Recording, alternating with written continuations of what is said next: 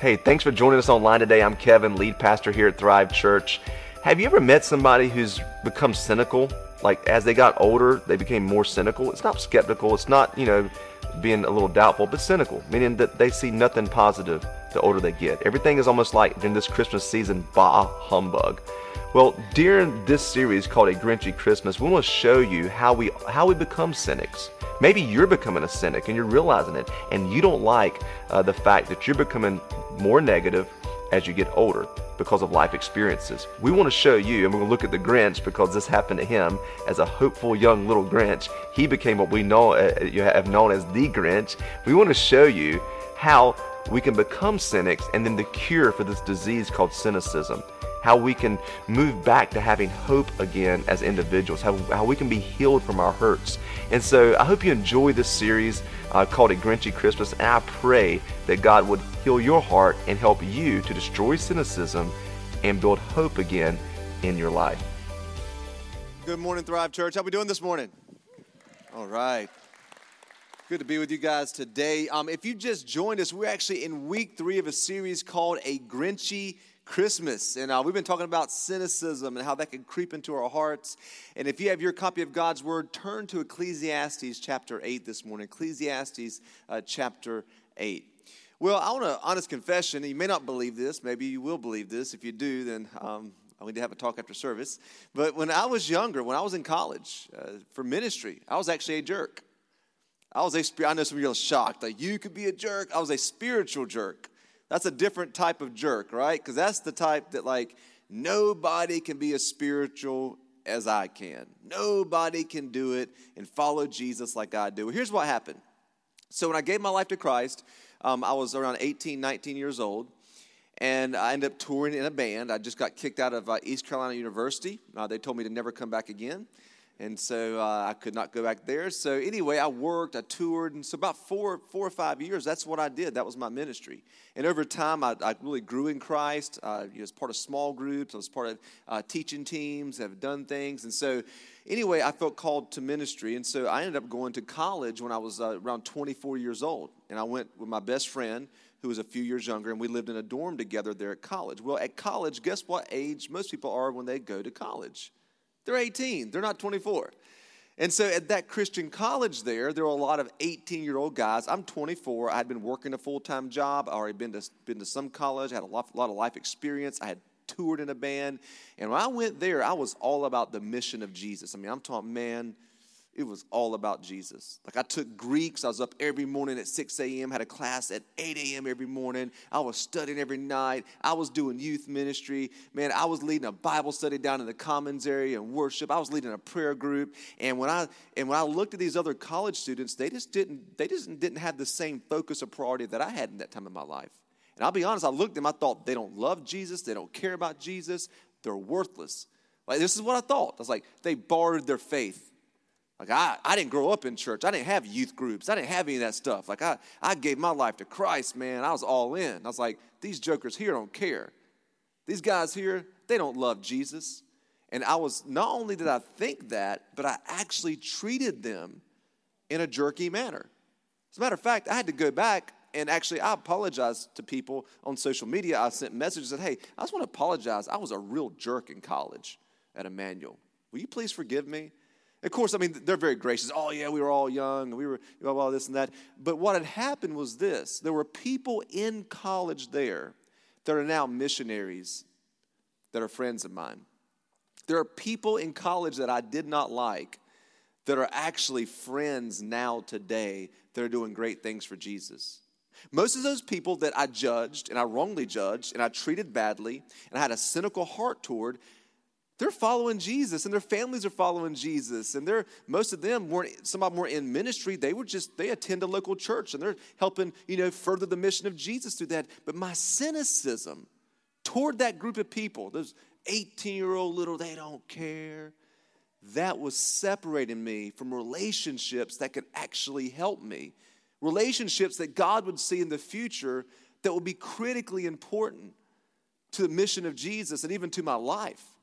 And I want to submit to you today that we've been talking about cynicism, right? And how it creeps in. Remember we said that every cynic starts as hopeful, and you can't be a cynic unless you started as hopeful.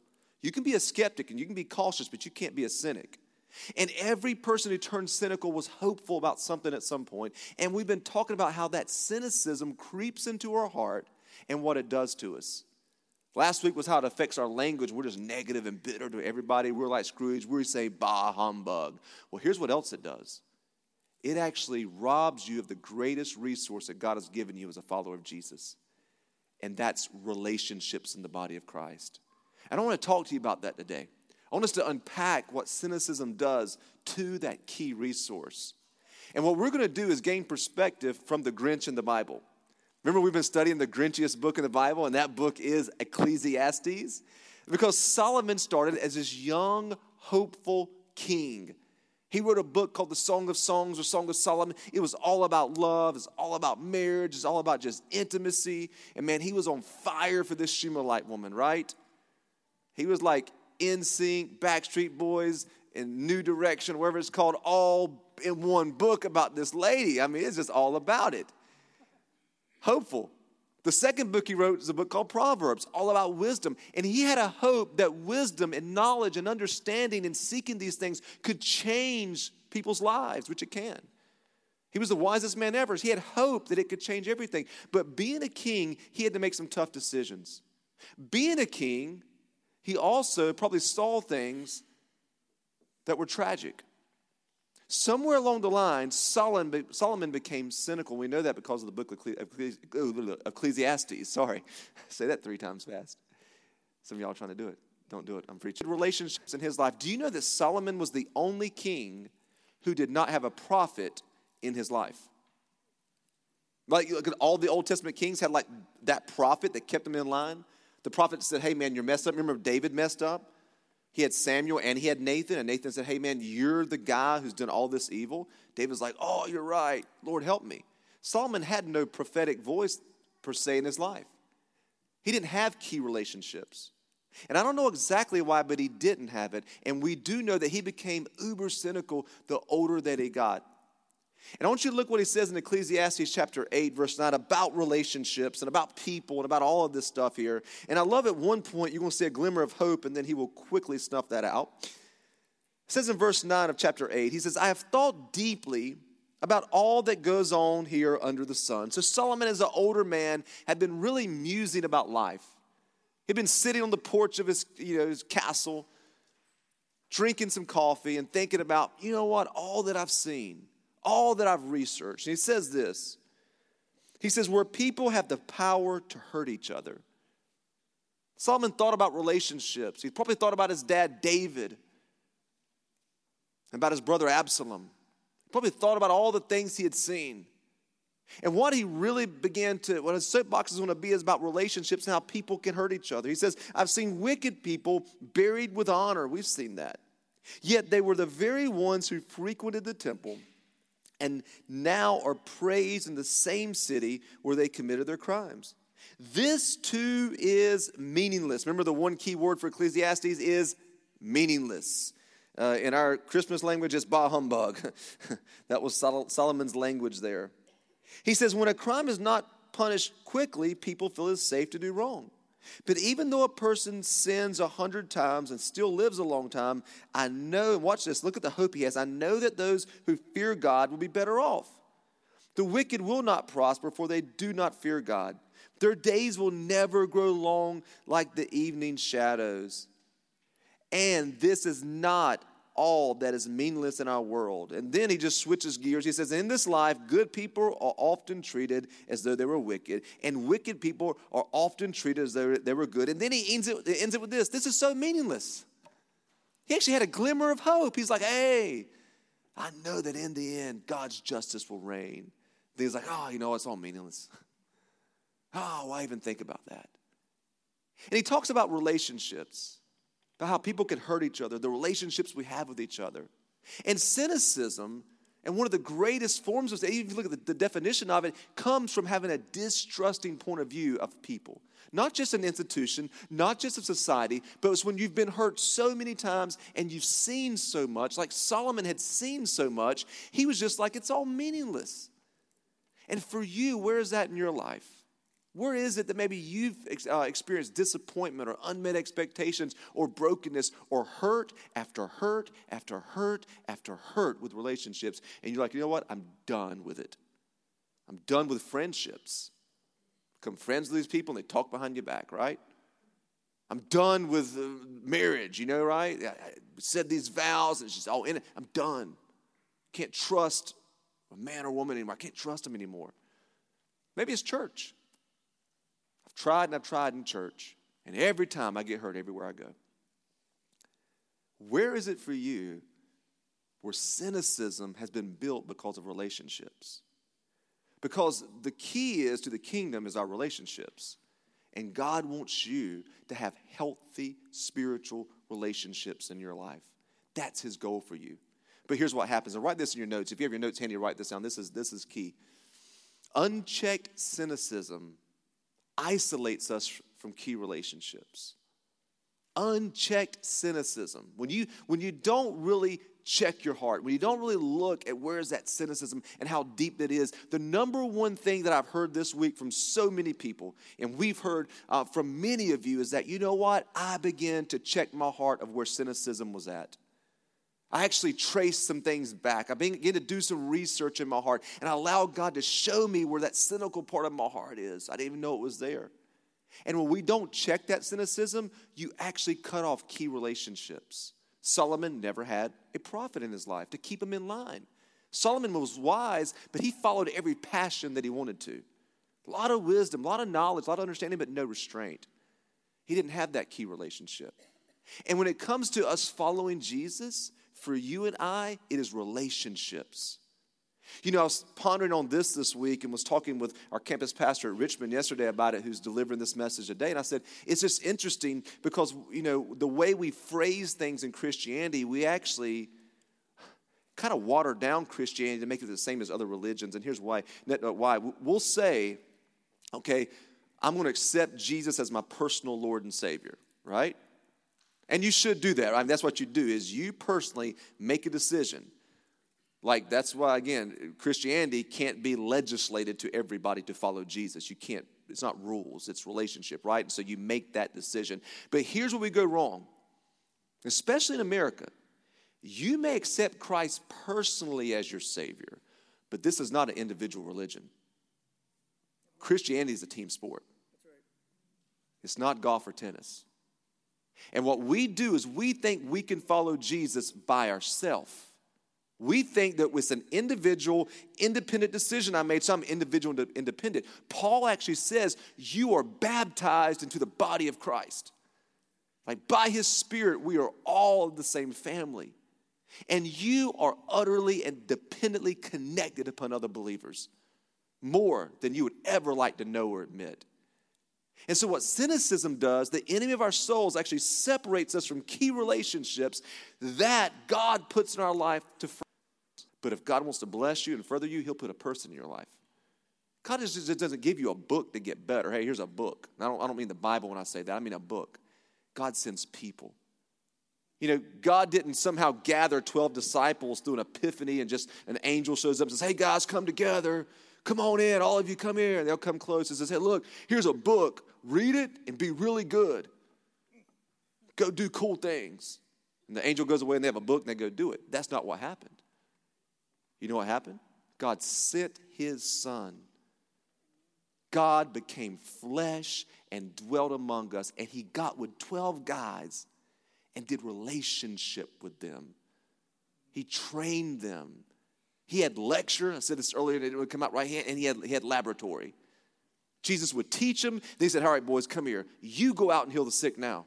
You go out and cast out demons and then come back and let's talk about it.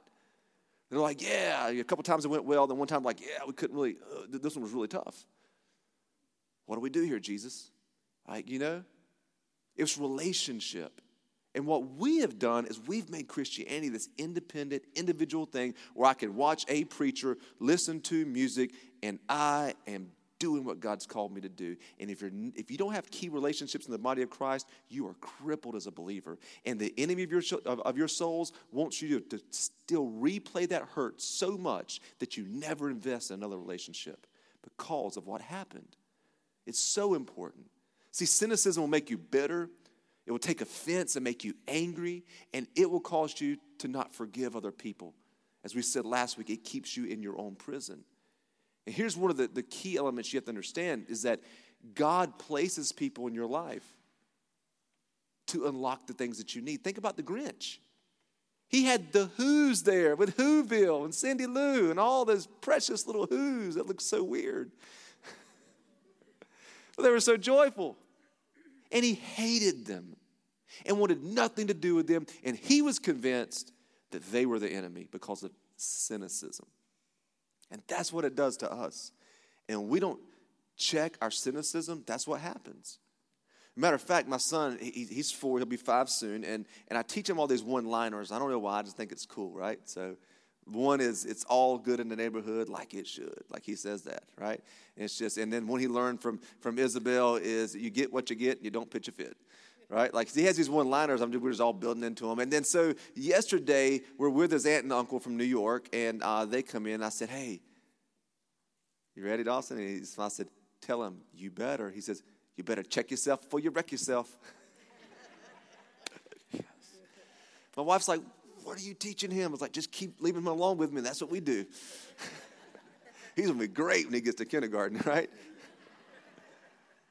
But that's the same thing that's true with our relationships. If we don't check our cynicism will wreck the very things that God has for us. And so then it sounds funny. That's why we have to check cynicism, because it will destroy that. And this is something that's important to us at Thrive. You say, well, man, you guys talk about relationships and relationship and the social aspect of Christianity, probably more than any church that I've heard, and here's why. One of our values is called meals, M-E-A-L-S. The early church shared in meals together. They did life together.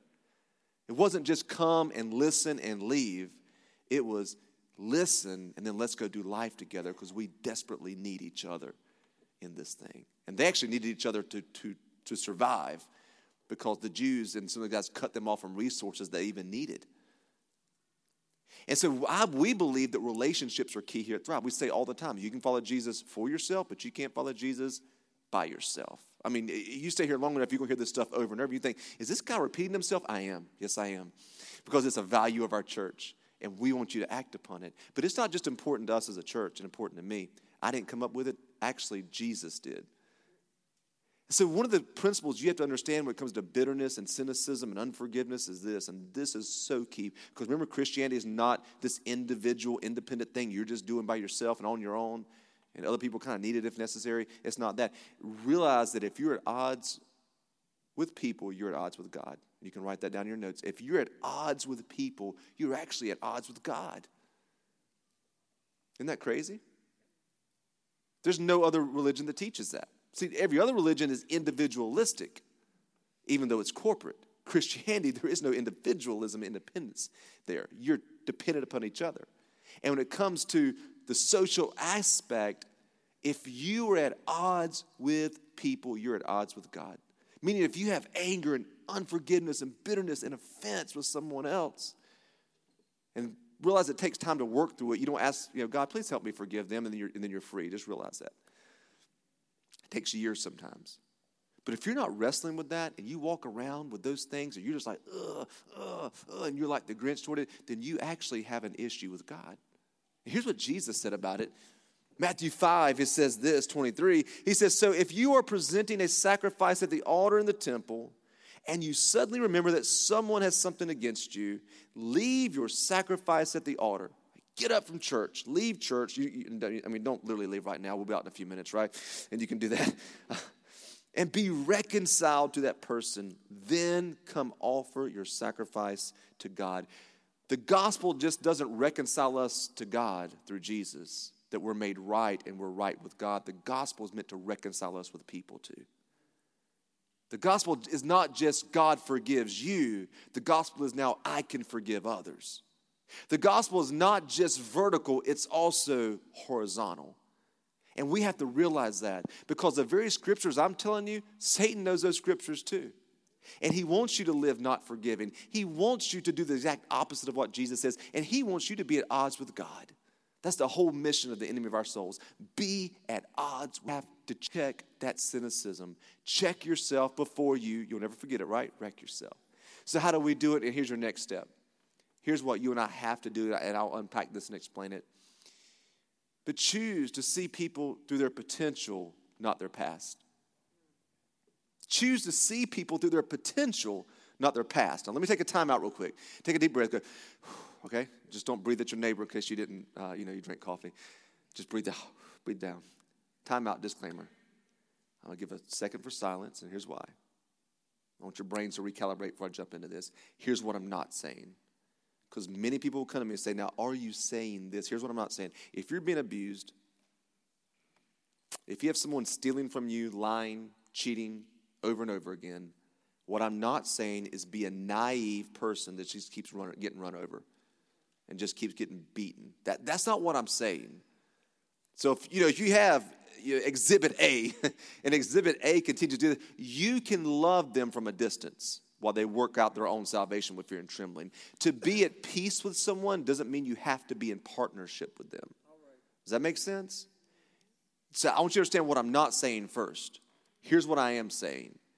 And we'll unpack this at a greater level. What we cannot do is make people in general pay for what somebody else has done.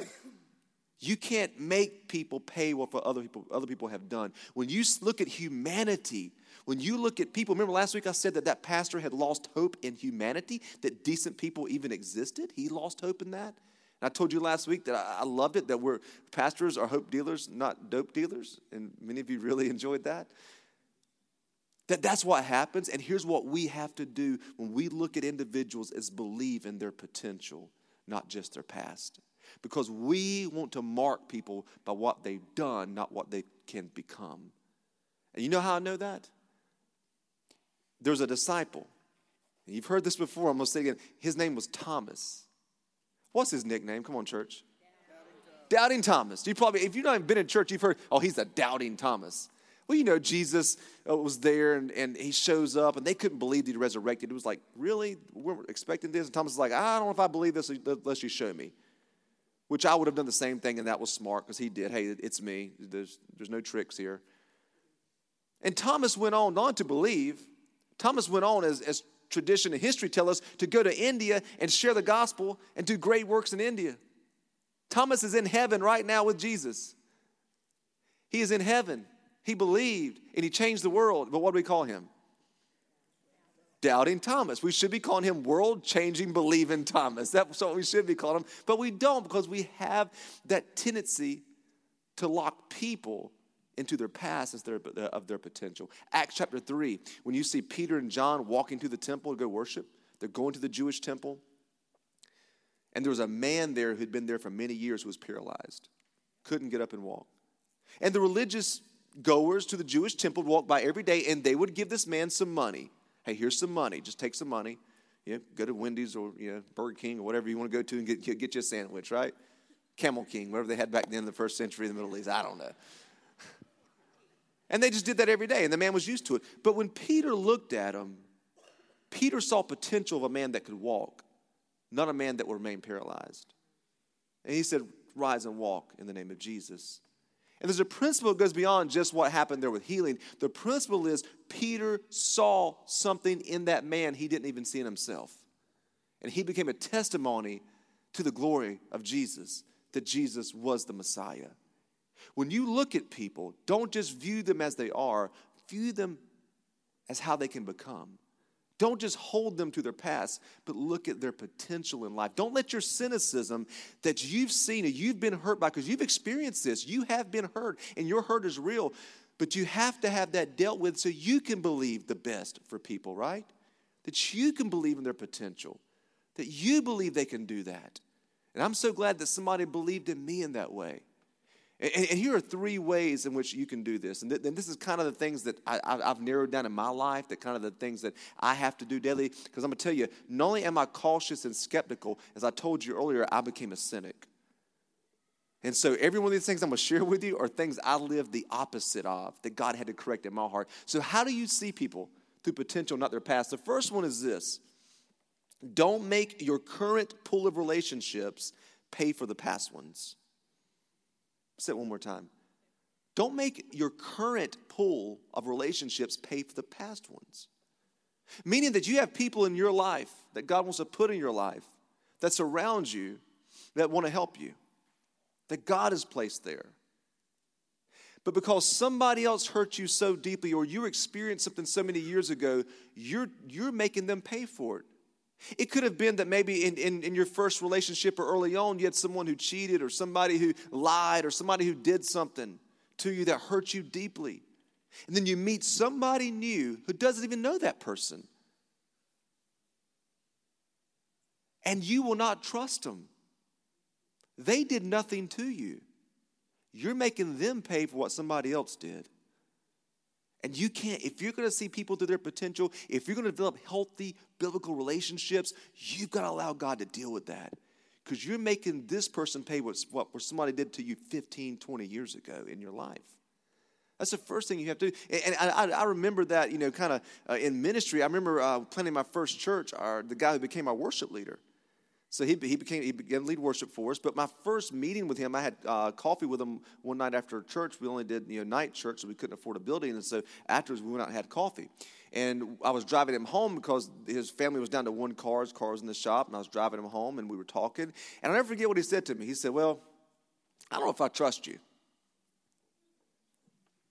Like, bro, you've heard me preach 2 sermons. That was that. And he went through all the stuff he went through. And he had legitimate hurt, and some really bad things went on, some poor decisions and things that had happened. He said, and you know what? You kind of look like him. He has a shaved head too. He has a beard. I'm like,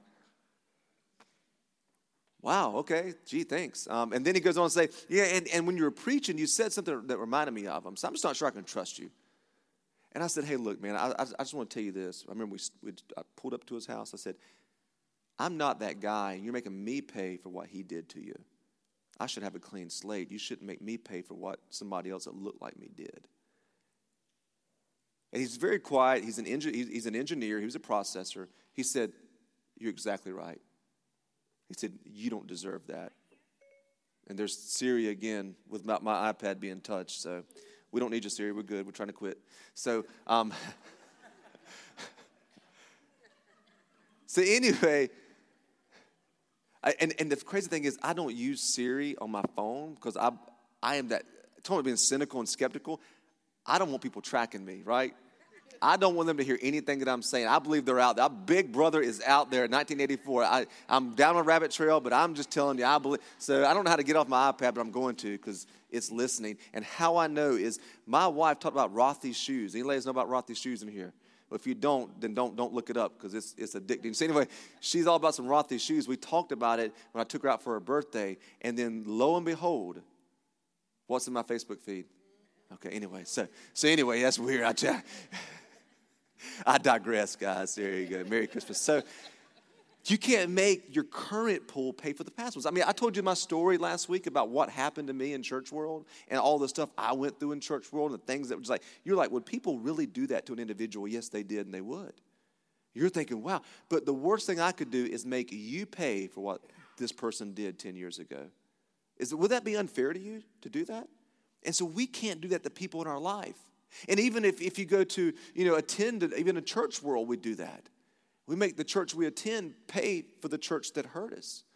And I think wherever God sends you, you've got to say, Lord, you know what? I'm going to give these guys the benefit. I'm going to say, you know what? Give them a clean slate and let's see what happens. In your relationships, do that as well. And when you find in your relationship, let me just say this for what it's worth. When you find that you're doing that to someone, just pause and say, you know what? I'm really sorry. I'm making you pay for what Johnny or Susie or Billy, whoever did to me. And I apologize, and I'm going to try to get past this. Because that's what we end up doing to someone. And it's a process to get past it. Here's the second thing we have to do. If Siri doesn't cut me off again, then we'll be fine. I don't need any help, Siri. Please leave me alone. The second thing is this. Give people the same benefit of doubt you give yourself. If you're going to see people through their potential, if you're going to deal with that cynicism, give people the same benefit of doubt that you give yourself. Like, what we do is we judge others by their actions, but we judge ourselves by our intentions. So if we don't show up for something, if we forget something, we're like, oh, I'm just forgetful, it's all good. Like, you let somebody else forget something, it's like off with their heads. They hate me. They don't love me. I knew they were out to get me. And it's like we give people the same. Jesus said, love others as you love yourself. And when somebody else maybe messes up in your life, just get the benefit of the doubt. Don't think the worst case scenario the first thing that happens. So you know what? I'm going to give them the same benefit of the doubt that I give myself. Because what we do is we're super easy on ourselves. And many times because of cynicism, we're super hard on others. We think we have high expectations for ourselves, but we don't. We actually have pretty low expectations, but high expectations of others. And if they don't meet them, they're going to know it. And we're going to bring them through the ringer. Oftentimes, the people who are the most critical of others are the easiest on themselves. Because they can just go to town on somebody else with all the little things that they didn't do. But if you bring up what they haven't done, you're in trouble. And we say, in marriage, husbands, just don't fight that battle.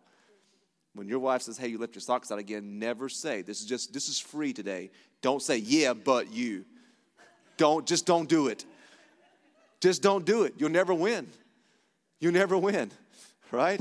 A tie is losing in marriage. You'll never win. So the best thing you can do when that thing happens, they say, hey, you know what? You left your socks out again, so I'm very sorry, and I'm going to make sure that doesn't happen again, right? Give others the same benefit of the doubt you give yourself. That's the first thing you want to do. You know, like when I'm driving and somebody cuts me off, or somebody's driving fast and crazy, here's what I usually do now. And I literally think this way. I wonder what they're going through that makes them act this way. I wonder what they're going through or they have experienced that's making them act this way. Because whenever I act that way, I want others to be nice to me and forgive me easily, right? Here's the third thing we have to do. If we're going to deal with that cynicism in our heart, here's the third and final thing is forgive those who hurt you so you can embrace those who can help you. If you don't forgive those who hurt you, you can never embrace those who can help you. And many times we've held on to hurt so long, we don't know how to let people in anymore. Because the last time we did it, what happened? We felt betrayed. We were wronged. Think about the Grinch. You say, well, why are we doing a series on a cartoon? Because people think in narrative, right? That's how we think. He had these beautiful little people called the Who's who could help him. But he kept them away and wanted to destroy them. Why? Because he had been so hurt by something else in his past. You have to forgive what happened then so you can embrace those who can help you now. The greatest illustration I can think of is this. My wife and I went hiking several years ago before we had our son. We were at the Blue Ridge Parkway at Shenandoah. We're hiking Humpback Rock. Great hike. We love it. One of our favorites. This ledge, he was like walking this ledge. You could tell he was just tattered and like just been through it. And we're watching him and we're like, oh no, like what do we do? How do we help? And he like falls off that ledge. So anyway, we had told somebody was going down. And they just took off running. We waited with the dog, and within 30 minutes there was like a ranger that came up, and he come near the dog. And because we tried to get near the dog, and he just angry. Didn't have rabies or anything like that, anything crazy. But the park ranger got the dog into the truck, and we felt so bad for that dog. We're like, this poor dog. Could you imagine what he's been through? And my wife thought, she said, hey, let's adopt this dog. Let's yeah, you know, that's what happens. I'm thinking as a man, because I had one dog, I'm thinking, if I get this dog, it will buy me another 3 to 5 years from having a baby. Yes. Word of advice for men in here, a dog will probably buy you a year to 2 at best. That's as good as it's going to get, right? So anyway, we think about it, and we go up to this dog, and the dog would not let us near it. Snapping, biting, growling. I mean, the ranger had to muzzle him and get him in the back. And we wanted to help this dog and give this dog a brand new life. But we couldn't. Because of whatever had happened and what humans had done to him, he was making us pay for. Dogs don't really understand the forgiveness thing. But that dog couldn't embrace the people who could help him. And that's what we do. That's what I do. That's what you do. Unchecked cynicism. You have people in your life the same way. Lord, you want to help them. But they are so hurt from their past, they can't embrace the very thing that's going to help them. This whole series we've talked about, kind of just, checking your heart and looking through your heart and tracing it back. Think about how cynicism is affecting your relational life. Think about how it affects your relationships with friends, how it affects your relationships romantically, how it affects your relationships in marriage, how it affects your relationships in church. That's all the church is. People say, I don't like church. It's just people. They all get together. You don't like people. That's fine. Just say that. How's it affecting you? And what does God need to do in your life? Because what if